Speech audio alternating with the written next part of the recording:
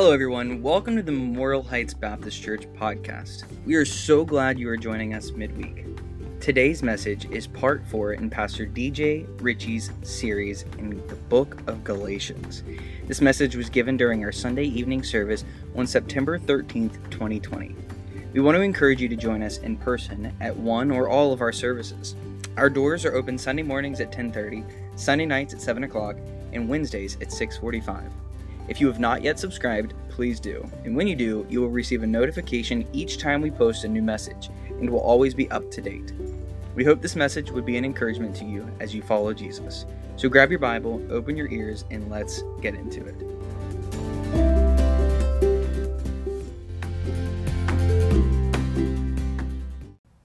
What name is on your helmet tonight? What name is on your helmet? That's a loaded question. A lot of reaction. I realize what state I'm in. I grew up here. I know that this is not Steeler country. I know that there are some Steeler fans here, like myself. I don't know how many of you watched in the NFL this year yet, but if you have, you've noticed that things are a little different this year than they have been in years past, and that's not just because of COVID and because the stadiums aren't filled with screaming fans. That's also because of some virtue signaling that the NFL has unfortunately decided to engage in this year. And when I ask you what name is on your helmet, I'm asking because this year the NFL is allowing players to place names on, this is just a kid's helmet, this isn't a real NFL helmet obviously, but in a real helmet there's some padding back here, and the NFL is allowing players, if they would like, to put specific names on the backs of their helmets to honor certain people. Now, they're not allowed to just put any names. Has to be on a set list, a pre-approved list of names. And unfortunately, that list is very limited. And many of the names on that list, well, I'll say at least some of the names on that list are names of criminals, names of violent, in some cases criminals, not in every case. But can't put the name of Jesus on the back of your helmet, according to the NFL. Can't put just any name. Has to be one that has been pre-approved. And for the most part, with one or two exceptions, they are the names of BLM approved people. George Floyd, others. So whose name is going on your helmet tonight?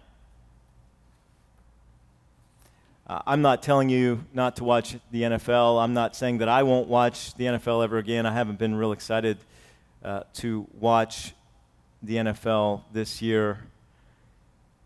When I see some of the names that people are placing on the backs of their helmets to honor Jacob Blake, men like that who shouldn't be honored by anybody. And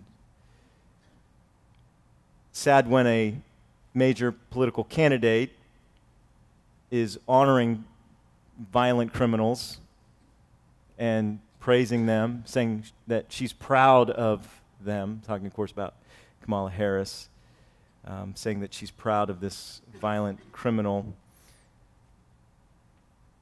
The NFL has donated many, many millions of dollars to BLM, a Marxist organization. Don't take my word for that. Go to their own website. Listen to the interviews with the founders. More than that, it's a demonic movement.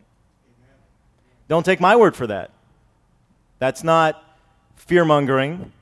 That's not something I read off of a meme on somebody's Facebook page.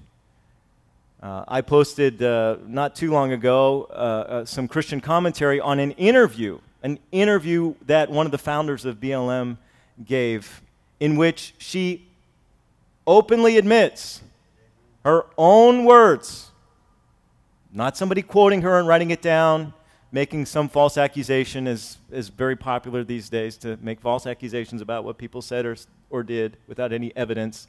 This isn't some anonymous source. This is, in her own words, admitting that BLM is a, quote, spiritual movement.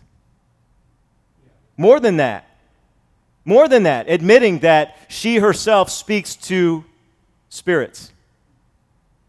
Calls one of them by name, talks about her relationship that she has with this spirit. And even more than that, admits that the reason that at BLM activities, let's call them, the reason that they do the say his name, say her name chant is because they are summoning spirits.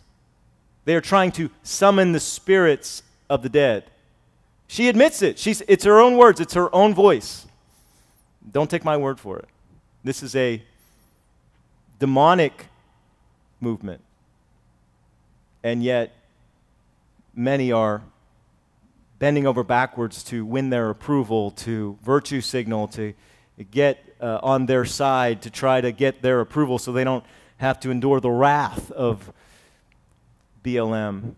But, you know, I'm not shocked when a secular organization that's all about money, like the NFL or some of the professional athletes, virtue signal. I think that they're going to find out that it's going to hurt their bottom line more than it's going to help it. But that shouldn't surprise us when worldly organizations, largely run by non-Christians, don't understand the spiritual combat, don't understand the spiritual realities of what they're doing. But it is disappointing, it's disheartening when I see Christians who want to wear Christ on their helmet on one side and put the name of a demonic organization on the back of their helmet. They want to walk with one foot in the kingdom of God, one foot in the kingdom of darkness.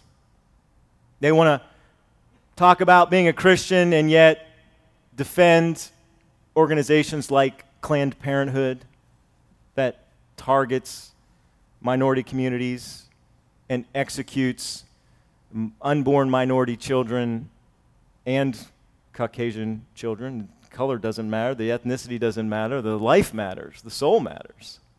That they butcher these children, and many Christians want to try to hurdle the fence and straddle the gate and walk on both sides and talk about their church and talk about their relationship with God and yet support these demonic institutions whose name is on your helmet. Are we trying to play for more than one team? Jesus said, you can't serve God and mammon. Amen. You can't. Many of us try. Many of us try. Even as Christians, we try to serve the God of the Bible and the God of Wall Street. But we cannot please two masters. One of my favorite historical events is the confrontation between Elijah and the prophets of Baal on Mount Carmel. And if there were a list of Old Testament historical events that I could go back and witness firsthand, creation, of course, and the parting of the Red Sea and the collapsing of the Red Sea on Pharaoh's armies, David versus Goliath. Many, many events, historical events I would love to have witnessed. This is near the top, though, the confrontation of Elijah with the prophets of Baal. And do you remember what Elijah said to the people of Israel who were there, who were gathered to witness this confrontation, this contest? Why do you halt between two opinions? Why are you stuck trying to serve two different gods? Amen. If God is God, then serve Him. If Baal's God, serve Baal. But you can't serve both. And Christians, we can't serve both. Amen. You can't be a friend of the world and a friend of God. You can't be a God pleaser and a man pleaser. And you may not want to be associated with the demonic elements of certain organizations like BLM, Planned Parenthood, but you can't serve God and the devil. Paul said to the Corinthians, I don't want you to eat at the table of demons. You can't eat at the table of God at church and take the Lord's table and then turn around on Monday morning and fellowship with demons. Amen. Can't do that. He said to them in 2 Corinthians, you can't be unequally yoked. You can't serve God and Belial, which is another name for the devil. So we have to make a choice. And as we go back to the book of Galatians tonight, Galatians chapter 1, I just want to remind you that we need to make a choice. What helmet are we going to wear? Because in the kingdom of God, you don't get to put anybody's name on your helmet but Jesus Christ. That's the only name that goes on your helmet. And He will not allow any other names on the back of your helmet. He must be first. Jesus first. Or He is not happy with your choices. He's not. So let's go back to the book of Galatians chapter 1. Let's go back to Paul's testimony. Remember, as we go back to Galatians chapter 1, that Galatians is all about living the resurrected life. It's about living out the gospel, living in the awareness of the reality of the gospel, living that awareness out in our lives. The gospel, of course, is defined in part 1 of this book, in the first 5 verses. Paul defines it as who Jesus is, the raised Lord in Christ, the resurrected God-man, the only way, the only one anointed of the Father to be the plan of salvation. And what did He do? What did Jesus do? He gave Himself for our sins. Amen. He gave Himself for our sins. We must recognize that we are sinners who cannot save ourselves, but that Jesus Christ paid the sin debt for all mankind, that He paid my sin debt, and I can be forgiven. And I can have new life. I can have eternal life in Christ. And He did it, why? To deliver us from the present evil age. He did it for God's glory. This is what brings glory to God. When people come to Christ, through Christ, the only way to the Father. Then He, in verses 6 through 10, spends some time defending the gospel. And then in chapter 1, verse 10 through chapter 2, Paul gives us his personal testimony. Now, this section, this part of the book, really the first 2 chapters are about living in God's favor, living in response to the grace of our Lord Jesus Christ. And if we have received grace, Paul says, we must stop living like a man-pleaser. We must start living like a God-pleaser. If we have been saved, it is only because of God's grace. It is not anything of our works. And so if I am a child of God fully by His grace, zero effort on my part added to that, earned that, then I must live indebted to grace. I must live in response to that grace, seeking to please God. And so in verse 10, as we have seen, Paul asks really 2 questions. Who are you trying to persuade, and who are you trying to please? Who are you living to persuade in your life, and who are you living to please? Are you preaching the gospel of Christ and trying to persuade people to respond to the gospel, or are you preaching one of the many gospels of men and trying to persuade God? God, that blood of Christ that He shed on the cross, that He offered to you, as the book of Hebrews described, God, just pour that blood out and just let anybody in. Just let all the good people in, God. Well, no, not your definition of good, our definition of good. Let all the people that we think are good get to heaven, God. There is no persuading of God. Amen.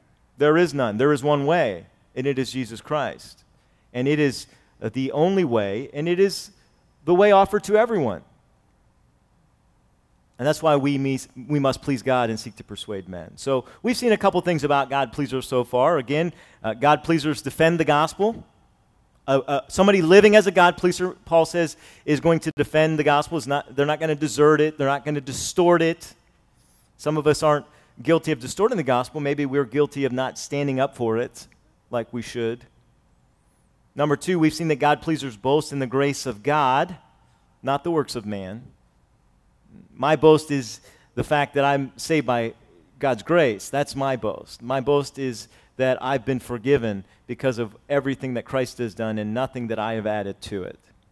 His death for my sins, his resurrection, has purchased my eternal life. I've received that offer of his grace. I've received it by faith, and that's my boast. It's all him, none of me. So we've talked about Paul's conversion, and tonight we're going to begin to look at Paul's commitment. Paul's commitment. Let's pick it up in verse 15 of Galatians chapter 1, and let's read through chapter 2, verse 10, and then we'll make some notes about what it means to be a transformed messenger of the gospel. This is God-pleaser 2.0. And when we become saved, we need to become a God-pleaser. But we also need to grow as God-pleasers. And so last week, God-pleaser 1.0, that's conversion. Tonight, God-pleaser 2.0, that's commitment. Following the example of Paul's commitment. Let's look at verses 15 and following. When it pleased God, who separated me from my mother's womb and called me by his grace to reveal his Son in me, that I might preach him among the heathen, immediately I conferred not with flesh and blood, neither went I up to Jerusalem to them which were apostles before me, but I went into Arabia and returned again unto Damascus. And then after 3 years I went up to Jerusalem to see Peter and abode with him 15 days. But other of the apostles saw I none, save James the Lord's brother. Now the things which I write unto you, behold, before God I lie not. Afterwards I came into the regions of Syria and Cilicia, and was unknown by face unto the churches of Judea, which were in Christ. But they had heard only that he which persecuted us in times past now preacheth the faith, which once he destroyed, and they glorified God in me. Then 14 years after I went up again to Jerusalem with Barnabas, and took Titus with me also, and I went up by revelation, communicated unto them the gospel which I preach among the Gentiles, but privately to them which were of reputation, lest by any means I should run or had run in vain. But neither Titus, who was with me, being a Greek, was compelled to be circumcised. Now let's stop there for a moment, and let's talk about the first of three things we want to see tonight about commitments that we need to make as God-pleasers. These are the three commitments that Paul says I made as a God-pleaser, three commitments that you need to make. Number one, God-pleasers commit to obedience. God-pleasers commit to obeying God. And here's what Paul wants to emphasize for us tonight. God-pleasers base their obedience on God's revelation, not man's affirmation. God-pleasers base obedience based on what God reveals in his word to do, not based on whether men approve of it or not. God-pleasers base their obedience on what the Holy Spirit leads us to do. Now, when we sense a leading of the Holy Spirit, we have to test the spirits. We have to make sure that it is the Holy Spirit who's leading us to do or to say a certain thing. Maybe the Holy Spirit leads you to give somebody a call this week, and you just feel compelled by the Holy Spirit to check in with somebody. Maybe the Holy Spirit leads you to do something else. But when we sense that God is calling us to do something, when we see clearly in God's word that God is commanding us to do something, a God-pleaser obeys. A God-pleaser doesn't check the wind. He doesn't check the weather first. He doesn't check with his friends to see if it will be acceptable, to see if they'll approve of it. A God-pleaser obeys. Now, there are two critical issues that are at work here in these verses that we just read.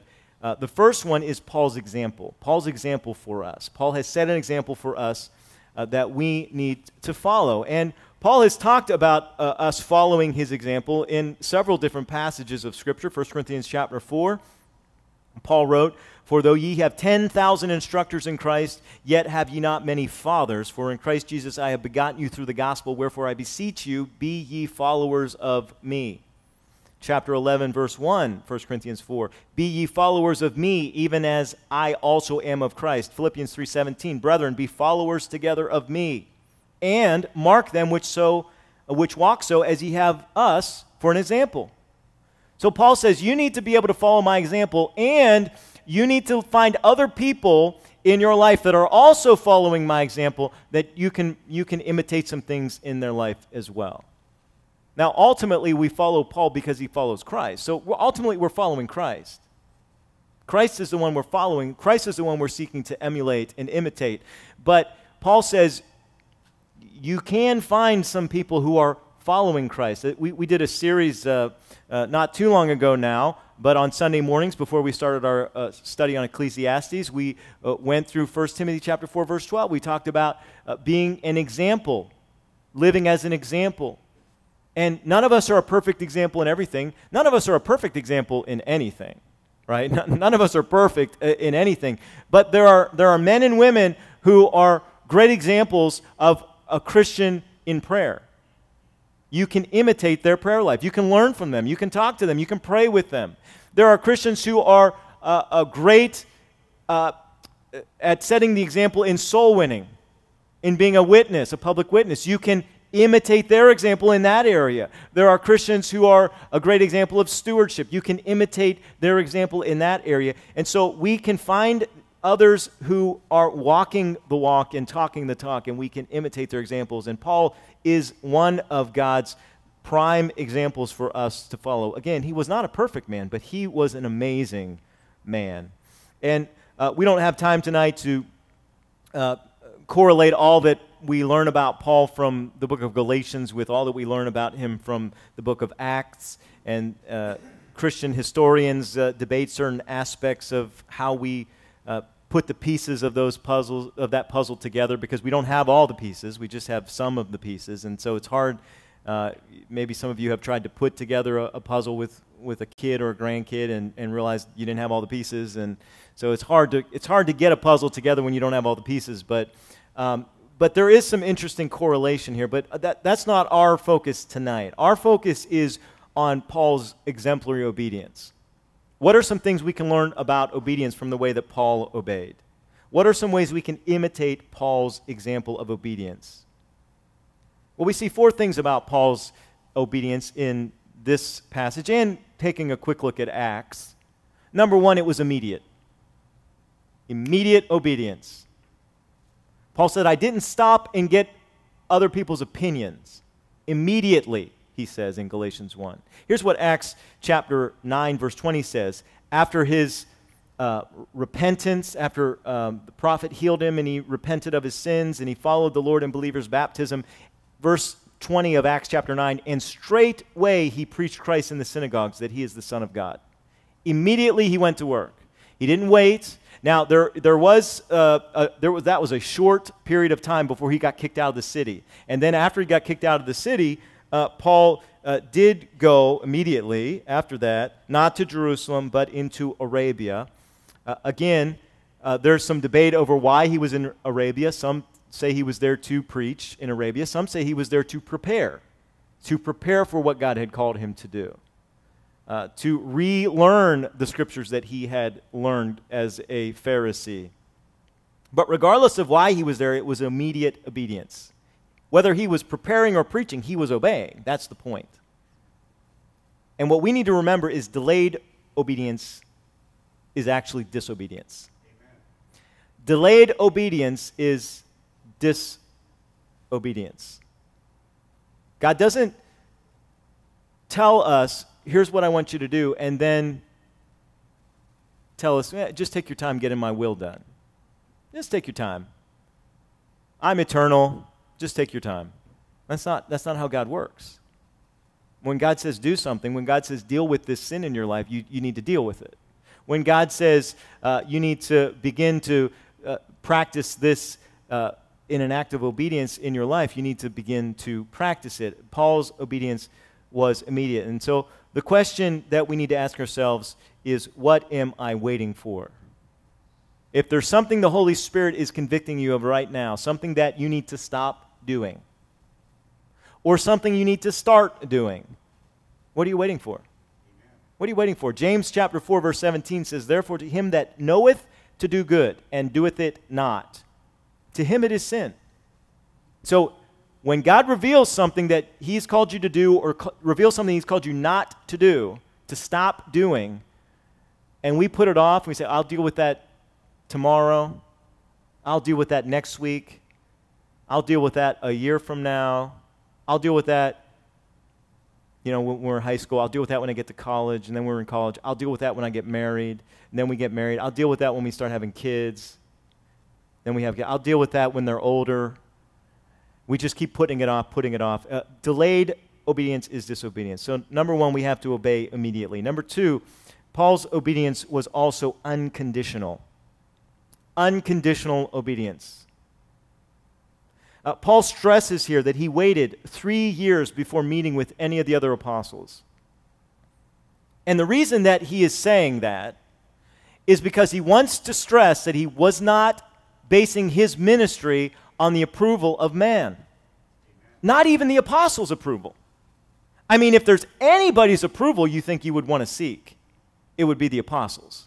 Paul says, no, I didn't have to ask. I knew what God called me to do. Now, sometimes we don't know exactly. Sometimes we have to get together, we have to pray. We have to seek God's will together. Sometimes God's will isn't spelled out in the Scriptures for us. We can't just, this isn't a divining rod. This isn't like some type of occult ritual where we can just, flip open a page and point to a verse and, okay, that's what God wants me to do today. That's not how this works. There are times when we're not sure, and we do need to seek God's will. That's not what we're talking about tonight. We're talking about when God specifically reveals in His Word, this is what I have called you to do. This is what I have called you not to do. You need to stop. And we want to try to put conditions on it. Well, let me see what my friends will think. Let me get somebody's approval on that. Listen, if God's called you to do something, don't seek someone's approval before you begin obeying. And so the question I have to ask myself, is my service to God conditional on someone else's opinion? On someone else's opinion. I struggled with my call to ministry for a long time, and a lot of that was because of some disobedience in my life, some things I wasn't dealing with, that I kept putting off dealing with. And so I was wrestling, but even when I was wrestling with it, what I was really wrestling with my call to being a pastor, what I was really wrestling with was my willingness. I knew God had called me. I knew that He had, but I was wrestling with my willingness, with my submission. And what is really interesting was when I was struggling, God would send me encouragers. God would send me encouragers to remind me, hey, I'm praying for you. You need to be in the pulpit. You need to be teaching the Bible. You need to be doing this. You need to be doing that. But the moment that God completely broke me, and I was completely surrendered, and I said, 2005, May 2005, and I said, okay, God, that's it. I'm done fighting. This is what you've called me to do. This is what I'm going to do. I'm not going to take my hand off the plow. I'm not going to turn back. This is what you've called me to do. This is who you've called me to be. Then the devil began to send discouragers. Are you sure you're supposed to be a pastor? I think you should be in music. I think God's really calling you to be in music. I don't think God's really calling you to be a pastor. And when somebody shares that with you right after you preach the sermon, and they come up to you and say, are you sure God's called you to be a preacher?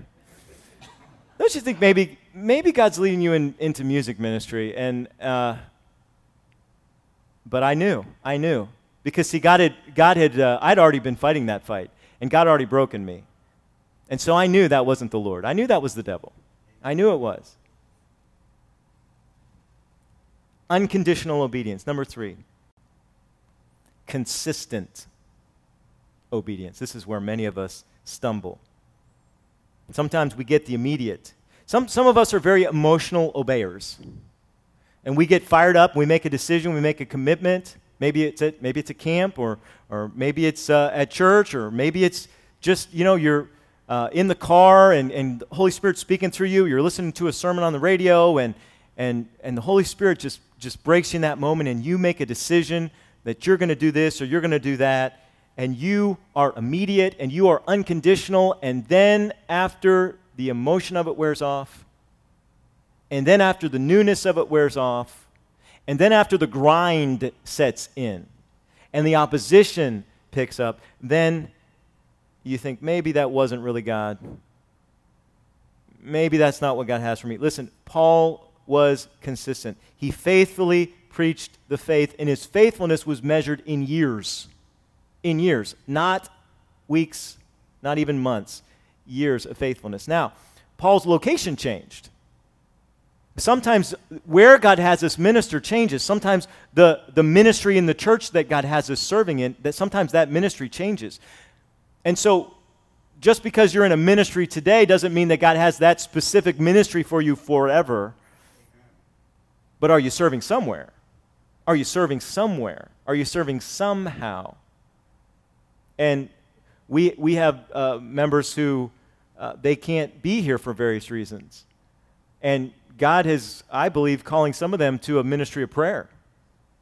A prayer warrior ministry. Listen, that is absolutely vital to the health of any church. That is one of the most important ministries.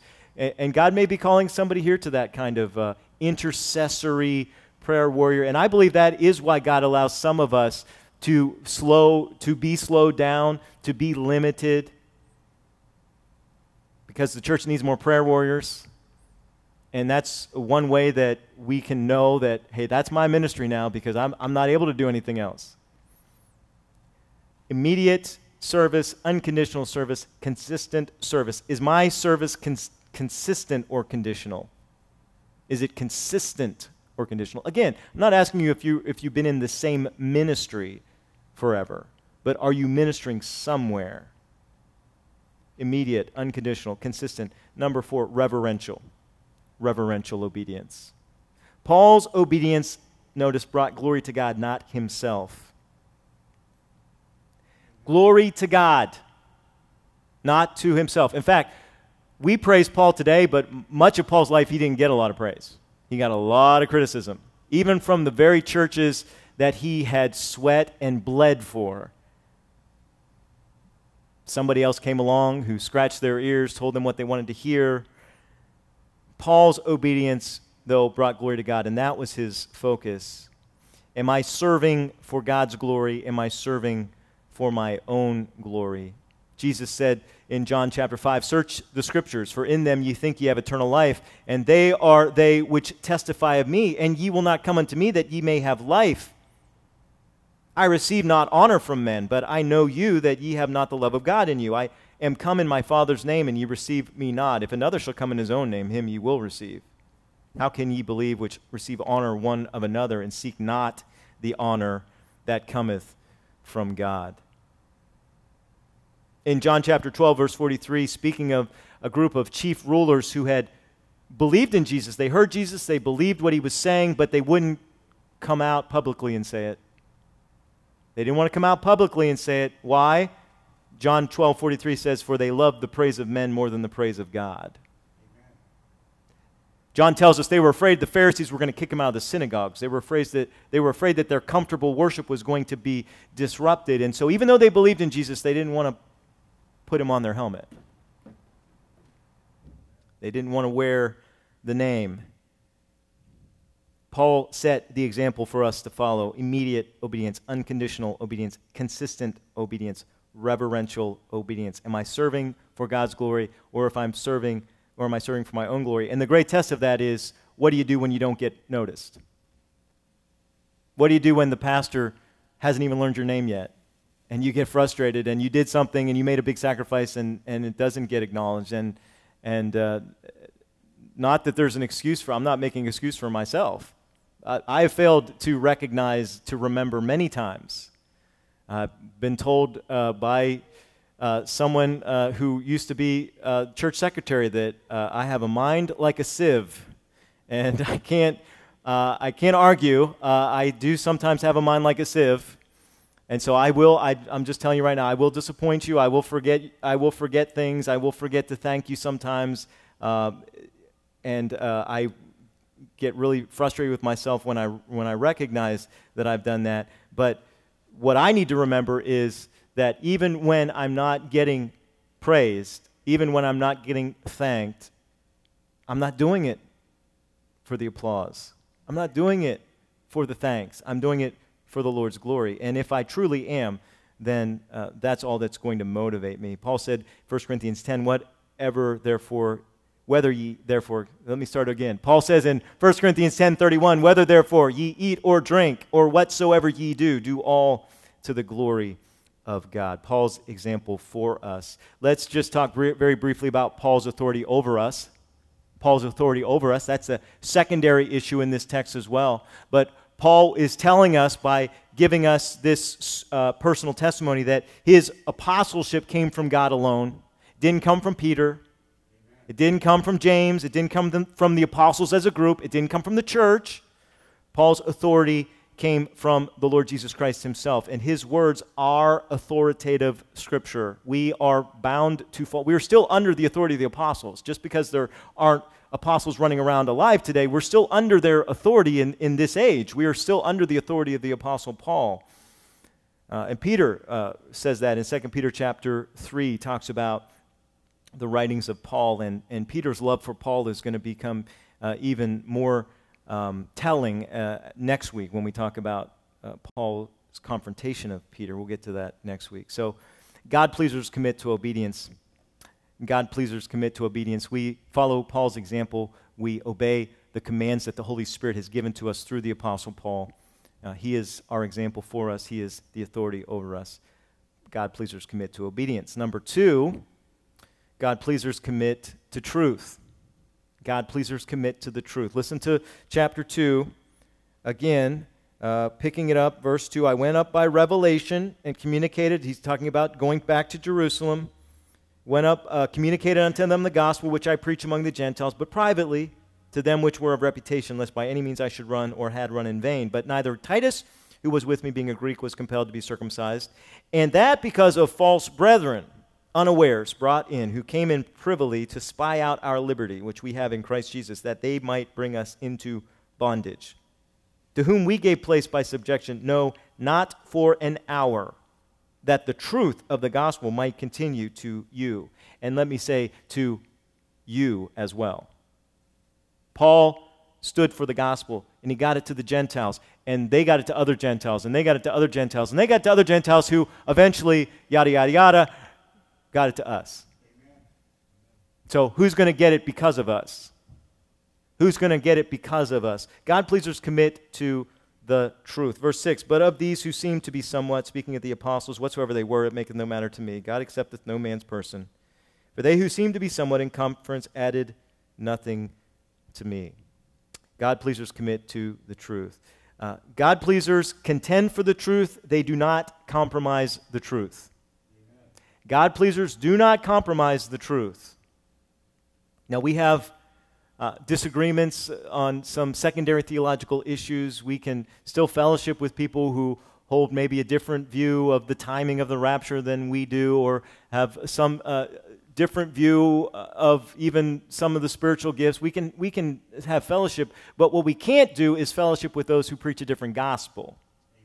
Okay? That's what should divide us. That's what should divide us, is the gospel, the truth of the gospel. Let me just give you a barrage of verses here, machine gun style. Romans chapter 16, verse 17, Paul says, I beseech you, brethren, mark them which cause divisions and offenses contrary to the doctrine which ye have learned, and avoid them. Mark and avoid them. 2 Thessalonians 3:14, if any man obey not our word by this epistle, note that man, and have no company with him, that he may be ashamed.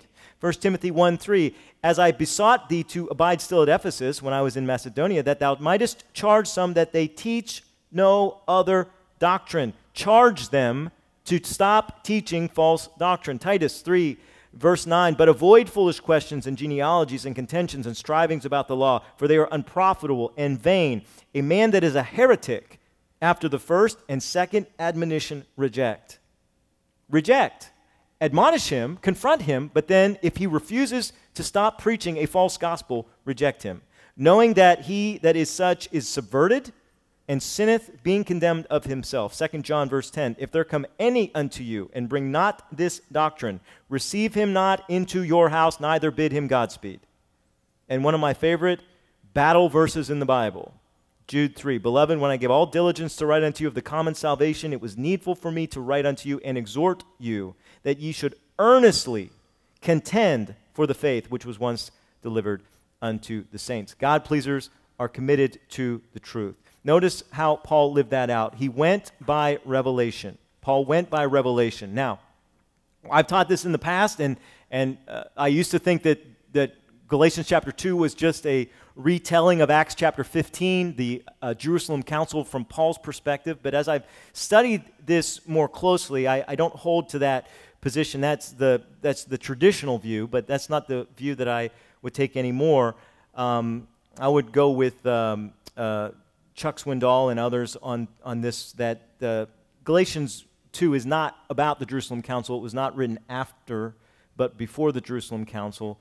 This is almost certainly Paul's second apostolic trip to Jerusalem. It's the second that he mentions, but it's also almost certainly the second that actually occurred, and it would correlate with Acts chapter 11, where Paul and Barnabas brought relief to poor believers who were in Jerusalem. There was a prophecy that was given, and according to this prophecy, there was going to be a need for financial relief for those in Jerusalem, and so the church responded to Agabus's prophecy given by the Holy Spirit, and so they went and took some aid to the Christians in Judea, and they sent it to the elders in Jerusalem by the hands of Barnabas and Saul. And so I would say that this is the revelation of Agabus that he's talking about here, when God spoke through the prophet and Paul obeyed. Paul didn't just obey when God spoke to him directly.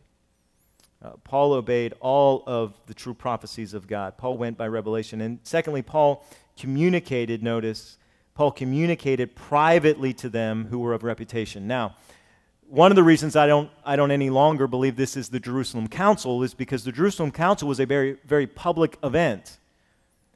And it involved the apostles and elders. It was a big, big deal. Paul says this was a private deal. This was a private.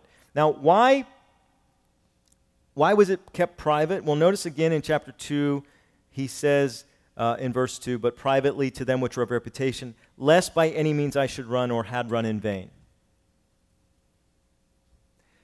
This is one of the most shocking statements in the book. What Paul's about to say is one of the most shocking things in Galatians, and there are some shocking statements in the book. Paul is not saying that he doubted whether he was speaking the truth or not. That's not what he's saying. Amen. Paul knew. The whole point of this section is I knew what God had said, and I was obeying him, and I was not basing it on what other people said. That's the whole point of this passage, beginning in chapter 1, verse 10. But what Paul is saying is I was concerned not about the truthfulness of my message, but about the fruitfulness of my ministry. That's what Paul was concerned about. Paul was concerned because the false brethren were so effective, because the devil is so good at this. Amen. The devil is so good at distorting the gospel just a little bit. Just a little leaven in the gospel to make it something else.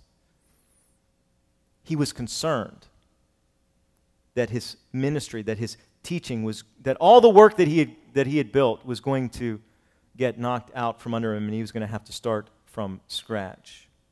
False brethren, unawares, had already infiltrated the church, and they were intent to bring legalistic bondage by adding circumcision to the gospel. If you're not sure what circumcision is, you can go home and ask one of your parents what circumcision is. That's what I told my students when I was teaching at CCA.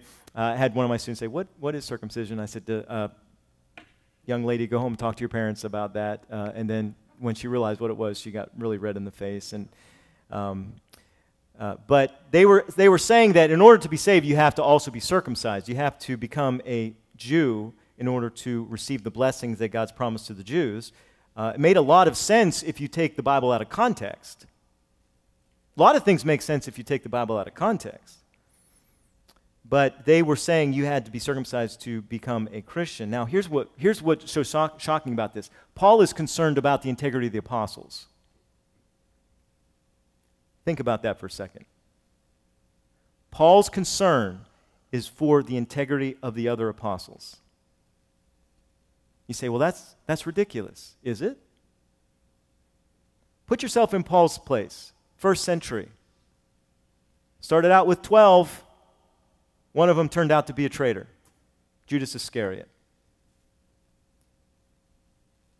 Next week, we'll see one of the apostles, the main one, did get influenced by this. Amen. He did get influenced by this. This was not a ridiculous concern that Paul had. And friend, if Paul was concerned about the apostles, you better believe that we have to guard ourselves about this. We have to guard our hearts about the gospel. We have to make sure that we are committed to the truth. Paul was concerned that if the apostles themselves had been influenced by this teaching, as Peter later would be, that it would have an impact on Titus. But Paul said, you know what? Even Titus, who was younger and apparently younger in his faith at this time, who wasn't as grounded as he would later be in his life and ministry, even Titus was faithful to the truth at this time and was not willing to be circumcised. Titus knew, hey, I don't need to be circumcised. I'm already saved. I'm saved. Don't tell me I need to be circumcised to be a Christian. Listen, I have the Holy Spirit. I know I'm saved.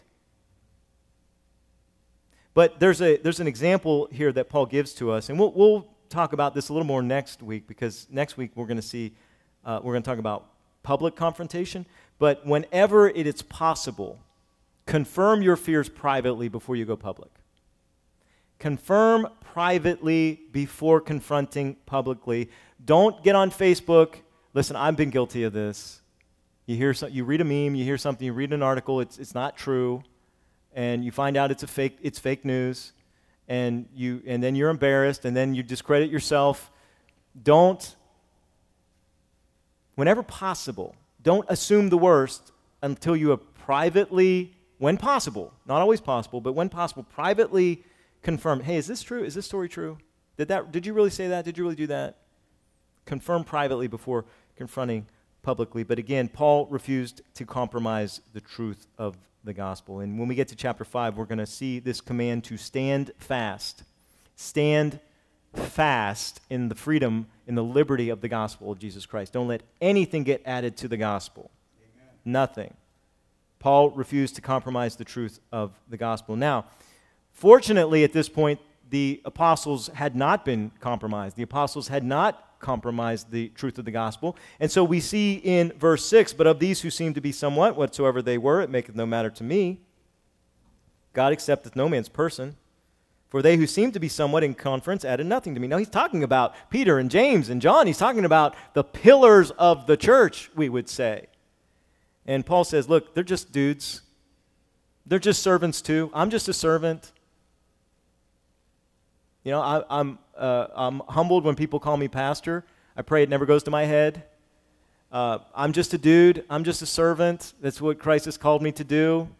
I'm not anything special in and of myself. I have a special calling. I have a special responsibility. But Paul said, look, I'm just a servant. I'm a slave of Christ. I'm not wearing apostle on my badge, you know, like I'm some big thing. And Paul said that, and I didn't think anybody else was like that either. You know, I love, my wife isn't intimidated by, when she was a floor nurse. Now she's a nurse practitioner, but when she was a floor nurse, she wasn't intimidated by the doctors. Some nurses are. Some nurses can be intimidated by the doctors in the white coats, and she was never like that. She wasn't intimidated. We have to stop being intimidated by people's ranks. There is no rank in the church except for one, okay? The Lord Jesus Christ is the head of the church. He's the chief shepherd. I'm just a servant. We're all just servants. And so as God-pleasers, we have to commit, number 3, and lastly, to teamwork. Commit to teamwork. God-pleasers pursue collaboration, not competition. We are not in competition with any church of like faith and doctrine. We're not. We're not in competition. If somebody gets saved here and ends up worshiping in another church, praise God. That's a win for our team. Okay, we're on the same team. We're not in competition. Some pastors forget that. And I pray to God that I'm never become one of those pastors. My dad taught me that. My dad wasn't ever like that. He'd get frustrated. We'd go back to Liberty, and the comparisons and the competition that some pastors get into. I don't want any of that. Paul was not intimidated by anyone's calling, anyone's gifting. And once he was confident of their faithfulness to the truth, listen, they shook hands. They said, look, we're in partnership. We're in fellowship. You have a ministry to the Jews, I have a ministry to the Gentiles, but we're all on the same team here, and we're all working for the kingdom of God. We're all working for the Lord Jesus Christ, and I'm going to win as many Gentiles, and you win as many of the Jews, and we'll give God the glory, and that's the way that we all need to do. They were preaching the same gospels. They were preaching the gospel in different ways, but it was the same gospel, and we'll talk more about that when we get into farther into chapter 2 and 3, when we talk about the one gospel. And then lastly, they just agreed to remember the poor when preaching the gospel. Remember the poor. Don't just preach the gospel to the rich. Remember the poor. Paul was there in Jerusalem, Acts chapter 11, because of the needs of the poor. And we don't believe in making people dependent on government or making people dependent on handouts, but we need to remember that God does call us to give people a hand up, and that God does tell us to look out for the poor and to take care of the poor. We need to be concerned about the needs of the poor, those who are truly, legitimately poor. And we need to get them the gospel as well. So, a God pleaser commits to three things. If I want to be a God pleaser, I need to be committed to these three things. I need to be committed to obedience. Unconditional, immediate, constant, reverential obedience. I need to be committed to the truth. And I need to be committed to teamwork, to working together for the kingdom of God. Kept you a little longer than I had planned, so we're not going to have an invitation time tonight, but I will stay here at the end up front. If you have a need, I'd be happy to talk to you, pray with you. Our deacons would do the same. And so we'll close with a word of prayer, but the invitation is extended to you after the service. We would be happy to pray with you and talk with you. Let's go to the Lord in prayer as we close. Father, thank you so much for the example of men like the Apostle Paul. Thank you for his faithfulness. Thank you for his fire. Thank you, God, for his boldness. But God, we know that he needed to pray for boldness. We know that he asked us, or he asked the church then to pray for boldness, and he asked us to pray for each other that we would have boldness. And so, God, may we pray for each other to have the kind of commitment that Paul exemplified for us, to be obedient, to be lovers and defenders of the truth, and God, to work together for the kingdom of God. It's all for your glory, God, that we do this. And so, God, may we together work to get the gospel out to everyone, rich and poor, black, white, Hispanic, Asian. God, whoever you bring into contact in our life, bring us into contact with, God, may we be looking for opportunities to give them the hope, to share with them the hope that we have in Jesus. We love you and we thank you. We ask this all in Jesus' name. Amen. God bless you guys. Hope to see you on Wednesday night. You are dismissed. God bless.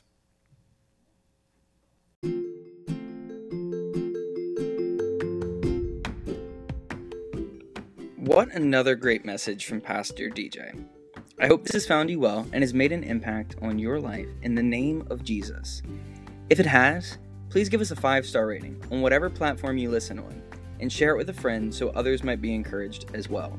If you have never accepted Christ as your Savior and would like to know how, give one of our pastors a call at 301-724-5876. We would love nothing more than to hear from you. We hope to see you soon, and until next time, stay faithful.